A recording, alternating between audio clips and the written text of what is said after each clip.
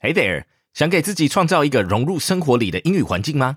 欢迎来到通勤学英语 Podcast， 让英文不再是知识化学习。我们每日都有新的单集，陪你利用通勤、喝咖啡或等人的时间，一起跟着 John 老师朗读与跟读世界时事趣闻，让学英文不用在教室里，就可以培养让英文融入生活的习惯。想要加强复习，只要点开单集简介 Show Notes， 就会有逐字稿陪你一起学习。Are you ready for your daily English shadowing? Let's get started.Can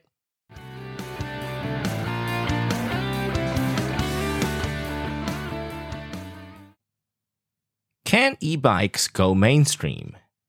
Growing up in the Netherlands with its network of pathways, its flat landscape and its bicycle-friendly traffic laws, brothers Ties and Taco Collier were commuting with their parents on bikes by age 4.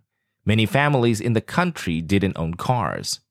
But traveling to New York and other cities as adults,The Colliers realized that few people commuted on bikes in the same way they did back home, turned off by the sprawl, the hills, and the weather. The experience planted the seed for what would become one of the world's hottest bicycle brands.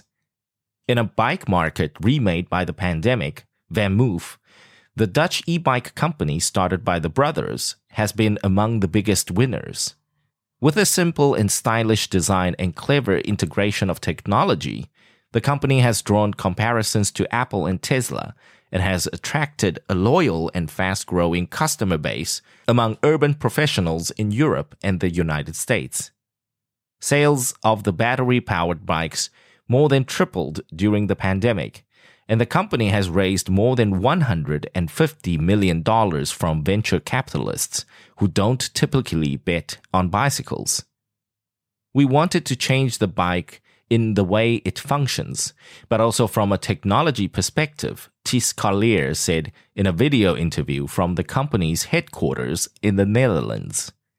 Amsterdam is very small and flat, but most cities in the rest of the world are very hilly and can be really hot in the summer, and the distances are much further, he said.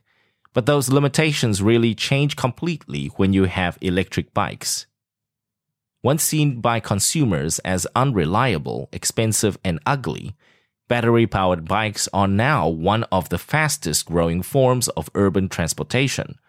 With simplified designs, new corporate and government incentive policies, and more awareness about the environmental benefits of cycling versus driving, VanMoof estimates industry sales will hit $46 billion by 2026, double pre-pandemic predictions.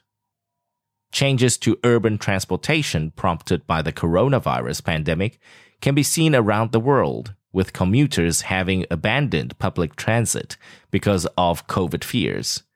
Paris roads are crowded with cyclists taking advantage of new bike lanes and lower automobile speed limits. Berlin is building a cycling superhighway across the city.